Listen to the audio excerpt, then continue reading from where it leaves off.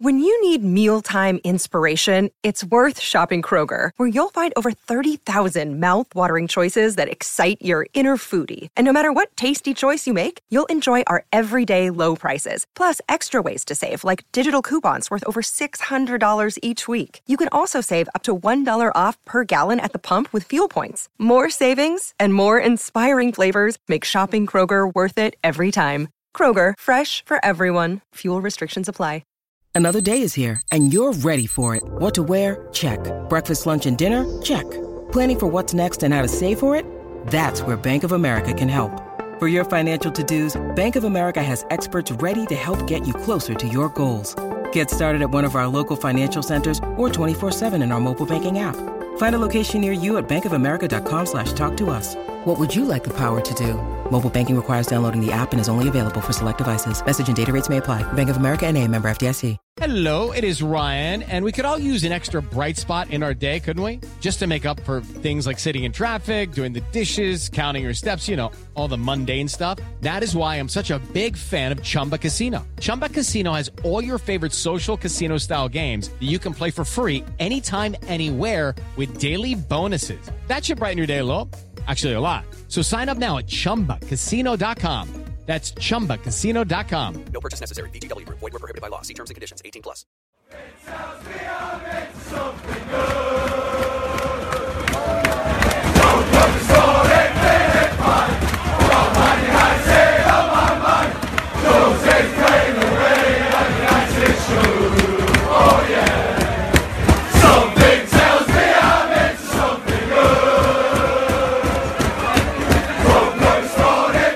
Hello and welcome to Series 2, episode 31 of the Manchester United Weekly Podcast with me, Harry Robertson, and with the returning Jack Tate after typical spring illness last week. The sun is shining, shorts are out, but United are doing their best to regain that 6th place in the Premier League. We're recording just after Man City's trip to Arsenal. That finished 2-2, which means we're 2 points above Arsenal. Both having played 28 games. City are 5 points ahead of us, but we have a game in hand.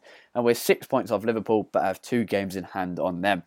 Though their goal difference is significantly better, like almost everybody in the league. Jack, should we just pack it in? Upload the same episode every week now. Another home draw. The 8th in the Premier League at Old Trafford this season, incredibly. I think it's 15 or 16 games we've played. I've seen on Twitter the theatre of draws, the theatre of yawns. Any other terrible puns or just some more sighs? More sighs, really.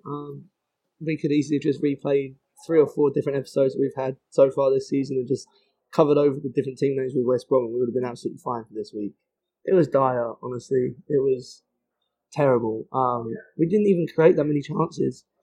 We had one really clear-cut chance of Mkhitaryan's effort, because the other two saves we made Ben Foster pull off weren't really chances. They were just brilliant efforts by Rashford. And apart from that, we had absolutely nothing. It was terrible, honestly, and at such an important stage of the season, we can't afford to be dropping 2 points to teams like West Brom at home. Yeah, there's very few words to describe it. We've used most of them in the 8 other episodes where we've basically had this conversation.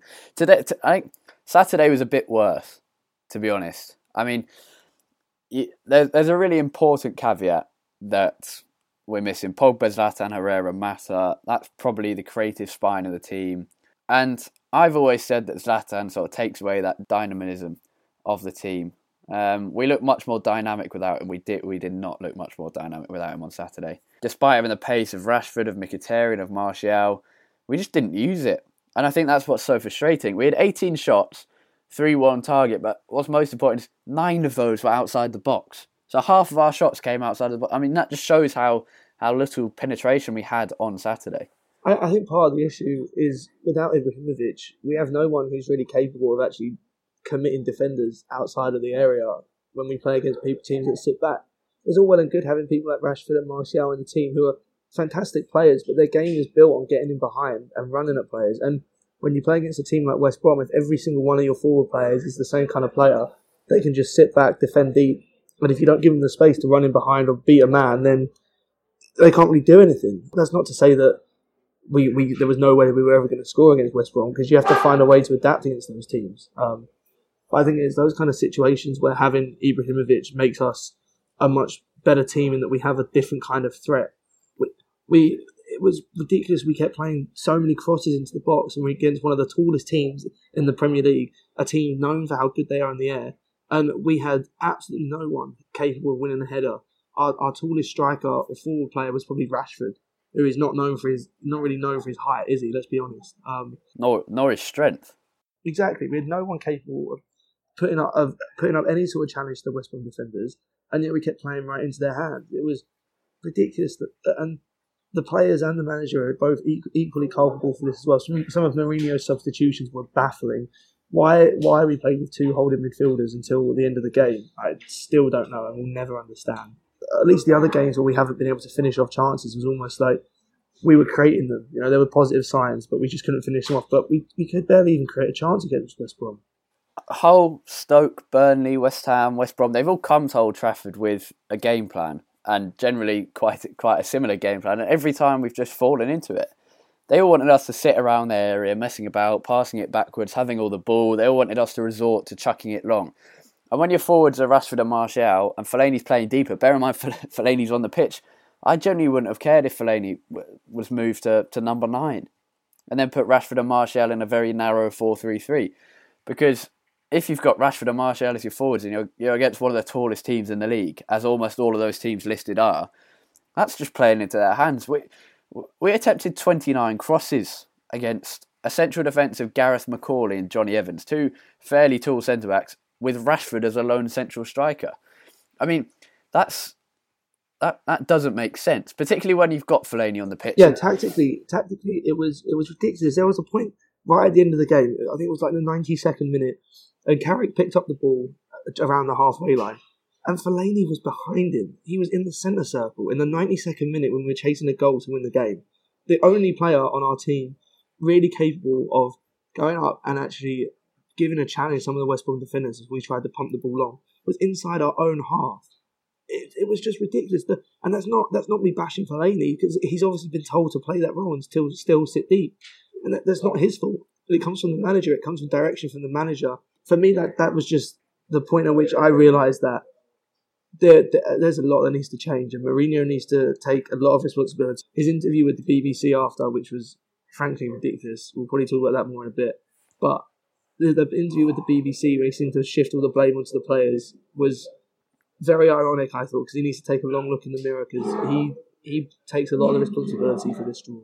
Mourinho's gonna point to us creating a lot of chances, and to be fair to him, we should have scored more than we have this season. Only Liverpool create more chances per game, and that's a very small gap at that. But Liverpool scored 22 more goals than us. I mean, Bournemouth have scored the same goals as us, and created almost 5 fewer chances per game than us. I mean, so he's got a right to complain, but the draw on Saturday was not the same as the other games. And I think a frustration of mine this week has generally just been United fans on Twitter, and obviously they're not representative of match-going Reds, but I generally follow mainly match-going United fans. And one thing that just got on my nerve is that anyone who complains about Mourinho's style of football or Mourinho's naivety is now slated for not being behind him. And so I completely trust Mourinho to turn it round. I completely trust him to make next season better. But an EFL Cup win doesn't make up for not achieving top 4, because I don't care about the money spent. I don't care if we spent 50 million or 400 million on the 4 players that came in. But with the arrivals of Zlatan, Pogba, Mkhitaryan, Bayer, Mourinho, they could have been free for all I care. But with those players, and Zlatan was free, with those players, you're expected to make top 4 the minimum achievement. And that's not me saying Mourinho's got to go. Someone came on 5 Live on 606 and said that, and was rightly shouted down. But I think some United fans have upped their expectations too much. Some have lowered their expectations too much, and others are just blindly backing Mourinho. And I don't mean they're saying Mourinho should stay. Mourinho's the right man. Mourinho is the right man, and Mourinho should stay. But that doesn't mean he can't face criticism. Yeah, I couldn't really put that any better myself. I think I totally trust Mourinho in this situation. I think generally this season, the majority of the times where we've had bad performances or just haven't won games hasn't actually been down to Mourinho for the majority of the time. Like I said, most of the games where we've been at home and we've struggled to get past smaller teams that just sat back, we have created chances. Mourinho has done the right things with his tactics. We just haven't been able to finish chances. I think the notion that Mourinho should be sacked is frankly ridiculous, but it's also ridiculous to say that he can't ever be criticised, because he has made mistakes this season, as have our players, and they all need to take responsibility for those mistakes and try and build on them for next season. As you said, for me, the money isn't important. If the club has the money, why shouldn't they spend it? It doesn't matter to me how much money that we spend, but with the quality of the players that we put in, those 4 players, 3 of those are unarguably world class.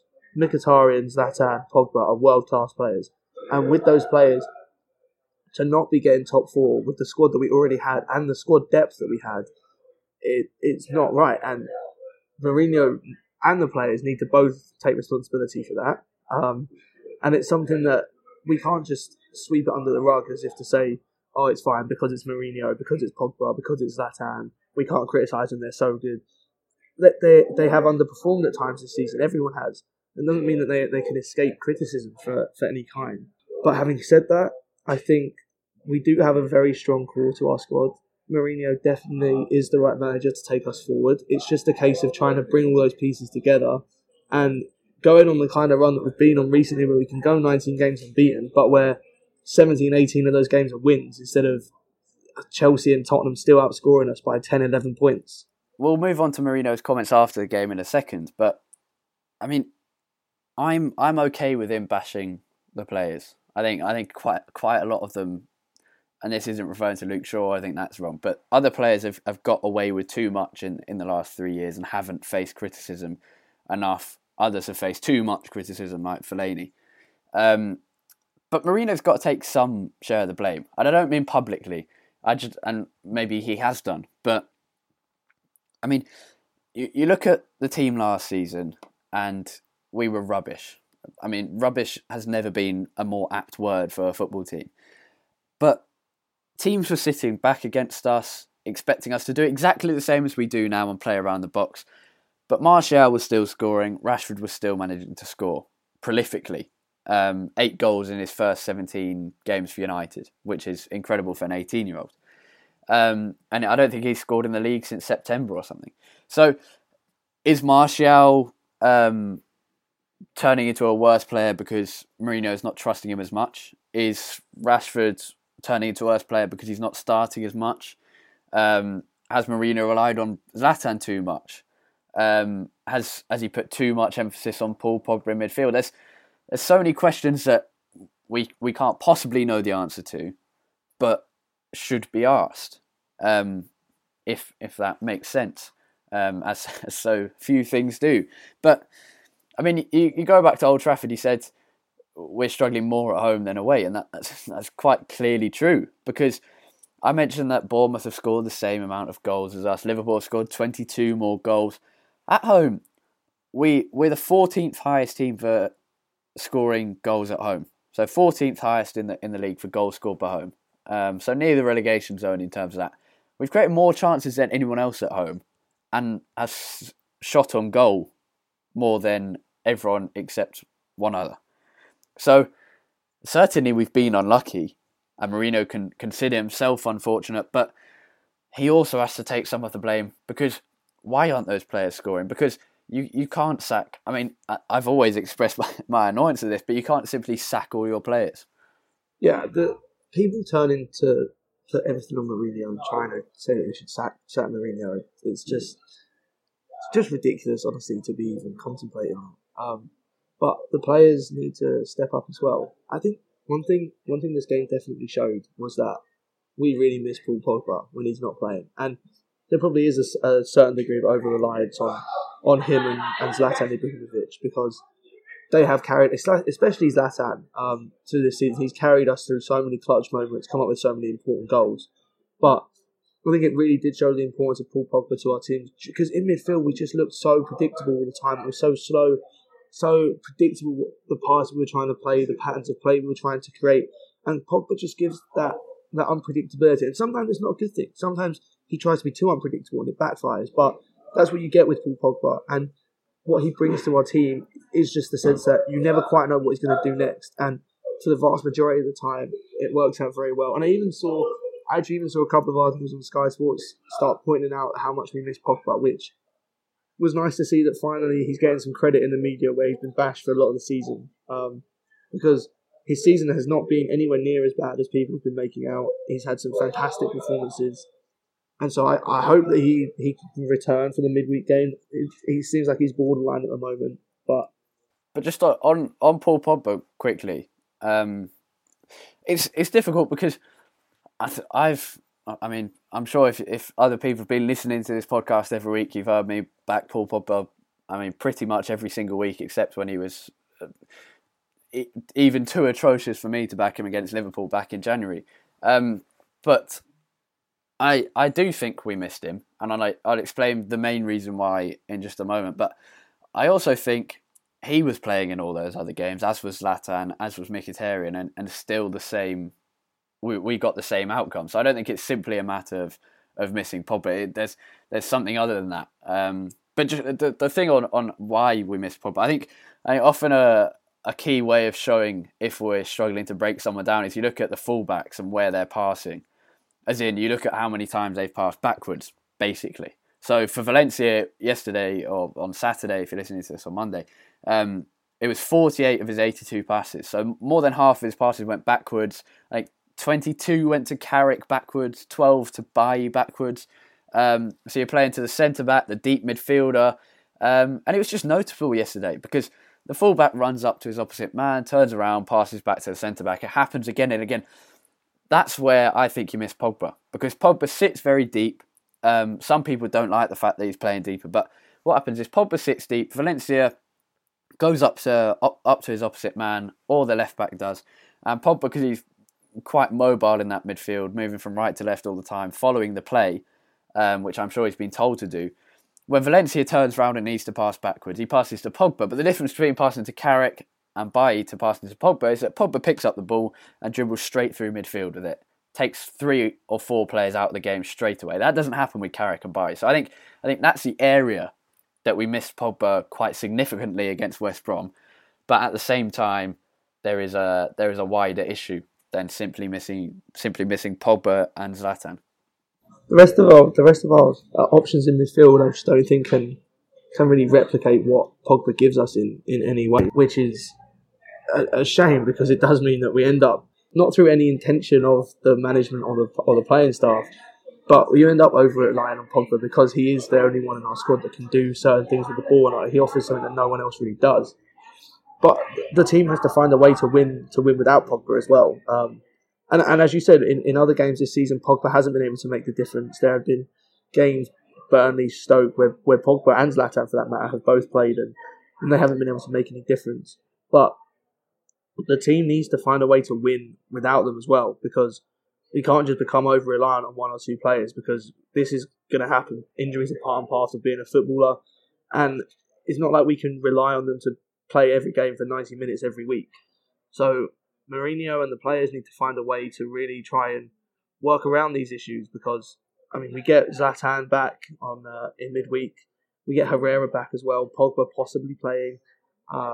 Mata, no one really knows right now. It seems like he could be out for the season, which is a big blow because Mata's been very, very good in recent weeks. But we need to find a way to win without these players. We have a squad that's big enough. We have good enough squad depth. You would think that we should be able to cope with it, but we just don't seem to be able to produce when we need it. Yeah, I think Mata's set to come back in May for the final few games, and if we do make the Europa League final for that as well. But he's going to miss 9 games in April. He's already missed one. And yeah, there should be a fair few players coming back, at least Zlatan and Herrera, possibly Paul Pogba against Everton on Tuesday, which we'll preview later in the show. It's really tough, the injuries that we got, specifically. You can cope without Zlatan, but to cope without your 2 best midfielders in Pogba and Herrera, plus a brilliant bench option if he's not starting in Juan Mata, someone that's very good at breaking down sides, particularly small teams who sit back, often can tend to disappear in big games. despite scoring lots of goals in big games. Matt is very good at that. So we got incredibly unlucky with the specific injuries we did get. But yeah, games are piling up, and I think yesterday showed that the squad depth isn't incredible, and showed that we need a significant number of signings and a clear out in the summer. But we have been saying that for the last 4 years. Part of the issue with our squad depth is that we seem to have one player, like every player who's not a regular starter seems to be cover for 3 or 4 different positions, which is great on the face of it. But when you have players who are out in all of those different positions, it then becomes a real problem. You look at Ashley Young, for example. He's seen as cover for right back, right wing, left wing. And if we have players out in all of those positions, he can't do all of that himself. Almost the same with Fellaini. He's seen as cover for every single position in midfield and then striker as well sometimes. But when we have players out in all of those positions, as we do at the moment with Herrera, Pogba, Zlatan, he can't cover all of those different options himself. And I think that's kind of the issue with our squad depth. It looks great because we're like, we have all these versatile players who play so many different positions. When you have a true injury crisis like we do at the moment, or with suspensions as well, one player covering a number of positions doesn't work. You need a number of players who are all good in certain areas. And that, I think that's part of the issue with our squad depth. It needs to be addressed over the summer. We need to really bring in some reinforcements or promote more people from the youth team. It's good to see Matty Willock on the bench, but we need more like that. Final word on this. Football 365, I think, summed it up pretty well, calling United the unconvinceables as we continue our unbeaten run to 19 games, but still managing to be utterly rubbish. I have used rubbish a number of times, but it is a particularly good word for Man United at the moment. So we are unbeaten, but that run is covering up some really poor football. Right, it's been a busy weekend for United's under-16s and under-18s. Let's start with the older group. The 18s went down to London for their third game in the under-18 Premier League Group 1. This is a playoff stage of the under-18 Premier League. They were playing Chelsea, and a deflected shot from Ethan Hamilton gave United an 8th-minute lead. Chelsea equalised through Castillo and then took the lead thanks to a Gallagher penalty just before the half-hour mark. Josh Bohui made it 2-2 just after half-time, but another Gallagher penalty continued a frantic game to give Chelsea a 3-2 lead. Substitute Nishan Burkar equalised dramatically in the 80th minute for United, capitalising on tired Chelsea legs, but it was tired United legs that let Josh McEachran score a 94th minute winner for Chelsea, likely to win the under-18 Premier League this season. Chelsea, an incredible side, 2 brilliant sides going against each other, making for a very good game. Ended up 4-3 to Chelsea with that McEachran 94th minute winner. At under-16 level, United were playing in the Liam Brady tournament at Arsenal's revamped Hale End Academy training ground. On Friday, they beat Juventus 3-2 in their first game, Ethan Laird and Mason Greenwood scoring, the latter with a brace. They then lost 2-0 to Arsenal before coming back on Saturday morning to play Bayern Munich in their third and final game. They lost to Bayern Munich 2-1, with Laird scoring again. In the third, fourth place playoff, goals from Anthony Elanga, an under-15 player, and under-14s Odubeku and Satana saw United finish third with a 3-2 win against Bayern, playing in that third, fourth place playoff. Of course, there was a first team squad involvement for Matty Willock, the first time he's been with the first team. I feel that may be a sweetener for Willock, who's been linked with a move away in recent week. His brother at Arsenal, Chrissy, is linked to Celtic, and Matty is linked to Rangers. Perhaps that will be an interesting thing to look out for. Fun fact about Matty Willock, he actually went to my secondary school. He was in the year above me at school. Ah, interesting. I knew him and his brother. His brother Chris is at Arsenal as well. Yeah, and his younger brother, I think it's Joe, is at Arsenal. Yeah, all three of them went to my school, yeah. That's cool. There we go. Exclusive there for you. In loan news, Adnan Januzaj played 61 minutes as Sunderland were beaten by Watford. Sam Johnston continues to impress with Steve Bruce's Aston Villa. After 6th clean sheet in 7 games, Bruce said he's had a wonderful few weeks and that's obviously helped the whole team. His presence at the moment has given everybody that confidence that we can keep a clean sheet. Right, Tuesday night, 8 p.m, I think it is. A tough challenge against what I'd call a fluctuating Everton side, whipped by Liverpool. I mean, if ever an early goal would be massive, I mean, obviously it always is, but Everton, like Spurs, have often been, are a team that can crumble very easily when the game is going against them. Start picking up silly bookings for rash challenges. So we'll hope for an early goal against Everton to bring that about. Yeah, it'd be crucial, I think, and especially to lift the crowd as well, because there's going to be some very anxious fans at the game after what happened on Saturday. So an early goal would be great to lift the crowd, give the players a boost. And like you said, Everton sometimes don't recover too well when things aren't going their way. You never quite know which Everton you're going to get. Sometimes they turn up and they can put in truly brilliant performances. And then you get some of the ones like against Liverpool at the weekend where they look a little bit scruffy and they don't look like creating too much. But with someone like Lukaku up front, there's always danger. I think it's going to be a tough game, honestly. I think Everton are going to want to bounce back from their Merseyside derby defeat. Obviously, we're going to hopefully want to do the same from West Brom. But Everton are a good side. Although, when we've played them in recent seasons, we've managed to deal with Lukaku reasonably well. And I don't think they're quite the same force away from home as they are at Goodison. They're never any good away from Goodison when they're playing at Anfield. But just in general, they are a team who have a form that does change quite significantly, and you can back Joel Robles after his howler at Anfield to have a brilliant game at Old Trafford on Tuesday. Not that I'm sour or anything, but I mean Zlatan to return, Herrera too, Pogba may return though no one really knows. He trained at Old Trafford post match on Saturday with a few other people. Let's wrap things up before we move on to Sunderland. Prediction for the Everton game? I'm going to be cautiously optimistic and say a 2-1 win. Yeah, I'm going to copy you on that. 2-1 win. Right, Sunderland. The worst team in the league, and we're away from home, which is probably a positive. I seem to remember it being a similar time last year with Van Gaal, maybe a month or so before when Rooney was in great form, having been shocking all season, got injured halfway through the game and Van Gaal just left him on the pitch and ruled him out for about 2 months, and we still lost 2-1. Predictions for this one against David Moyes and Adnan Januzaj? Yeah, there's a lot of bad omens, I feel, going into this game. Obviously, you got David Moyes after his ill-fated spell at the club. You've then got Adnan Januzaj as well. A ton of former United players still playing down in. You've got a backline of Paddy McNair, Donald Love, John O'Shea. Wes Brown's not there anymore. Brown, he's now at Blackburn. But yeah, classic Sunderland. I remember they used to have Kieran Richardson. Roy Keane was manager. Who else? They had Danny Welbeck and Johnny Evans on loan at one point. Yeah. Yeah, it's been it's strange how many of our players end up there, really. But yeah, it's just there's a lot of bad omens for me going into this game. I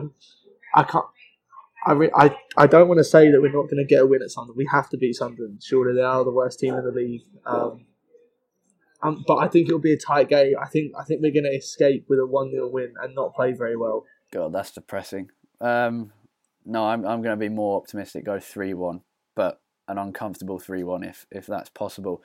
Right, we've got a few questions. Dan at Loz9041 asked, do you think things will improve with Ibra returning soon? Yes. I don't think the style of play will improve significantly, but the results I think will do, simply because he's so prolific despite missing a huge amount of chances per game. Yeah, I think it definitely will improve. I don't think him coming back will necessarily make us go out and be beating every team 4 or 5-0, but I think it will improve us. It just gives us a different avenue of attack, gives us a more physical presence up front. So, yes, in a word, I do think it will improve, yeah. Yep, yeah, definitely agree. At AO James asks, would you prefer Ibra staying and no Griezmann, or Griezmann coming and no Ibra next season? That's an easy answer for me. I'll let you go first, though. For me, I'd rather Griezmann come. I don't think there's a huge difference in the ability of the players, but I think you have to look for the future. And one season with Ibrahimovic is not worth sacrificing. Maybe 10 great seasons from Griezmann if it could possibly happen. Well, I think 10 is optimistic, but I think Griezmann. I don't think Griezmann would score as many as Zlatan, but I think he's a better all-round player, or not necessarily a better all-round player, but I think we'd play much nicer football with Griezmann in the side. Then again, spending 90 million just for a slightly nicer football is a lot of money. But as I've always said, I don't really care about the money. So I definitely prefer Griezmann coming and no Ibra next season, just for nicer football and a more long-term project. Zlatan, as we've said previously, it's a perfect transition player. Yeah. And a final question from Dan again at Los9041 says, who would be your number one ideal signing for United in the summer? Oh, you better go first on this one. Yeah, I was leaving space for you there while I thought about it, but I suppose Yeah, me too. Griezmann's high up there. But if you said, can you sign anyone? I may well say Griezmann, but that's generally for the pure excitement and just the fun of signing someone with so much ability. But I don't think he's the player we need most, if that makes sense. So if I had more time to think this question, I would come up with a brilliant centre back or a brilliant midfielder. I mean, I don't know if this is realistic signing, because if it's just ideal, then I've been pining for Luka Modric for the last decade. But I mean, a realistic signing is hard to come up with. Mourinho said that all of our transfer targets are going to be hard to acquire. Yeah, I'm with you on the centre back, definitely. I can't think of a name off the top of my head who would be realistic. But a great centre back to partner Eric Bailly next season would be high on my list of priorities. In terms of a midfielder, we were speaking a little bit before about Griezmann, a more long-term project. Someone who I think would be great to come. We're going to see a lot of him soon because we play Anderlecht. Would be Yuri Tielemans. I don't know if I've just pronounced his name completely wrong, but I've watched him a few times. There we go. Cheers, Harry. Our resident Belgian here. Yeah. But yeah, I've watched him a few times this season. Every time I've seen him, he's played brilliantly. I think he's just passed 20 goals for the season as well for midfield. And I think he looks like a player we could really use. Who knows if he'll be able to handle the step up from the Belgian league to the Premier League, but I think he's a really exciting young player. I'm interested to see how he'll play against us in the Europa League soon. Yeah, I'm sure straight after that first leg it will be Daily Mirror front page, Man United, Chelsea, spark transfer war for Yuri Tielemans. That's definitely a long-term project. I mean, I would take almost everyone in the Monaco side and much of the Borussia Dortmund side. Yeah. The perfect game for scouts, that one, Dortmund-Monaco. Right, that's all we have time for on Series 2, Episode 31 of the Manchester United Weekly Podcast. You can find more from me at Harry Robinson 64, more from Jack at UTD Tate, T-A-I-T. And for updates on the podcast, follow at UTD Weekly Pod, that's P-O-D. We're nearing an incredible 100,000 listens since we started back in January 2016. Thank you for all your support as always. If you've got a spare minute, please leave us a review on iTunes and keep subscribing, keep listening. We appreciate it hugely. Have a great week. Goodbye.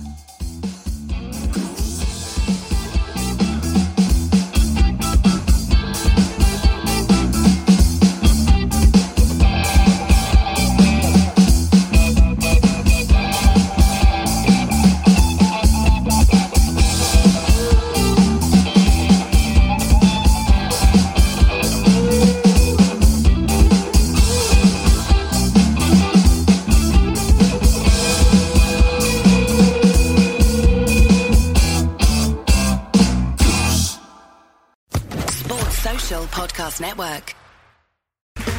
Okay, round 2. Name something that's not boring. A laundry? Ooh, a book club.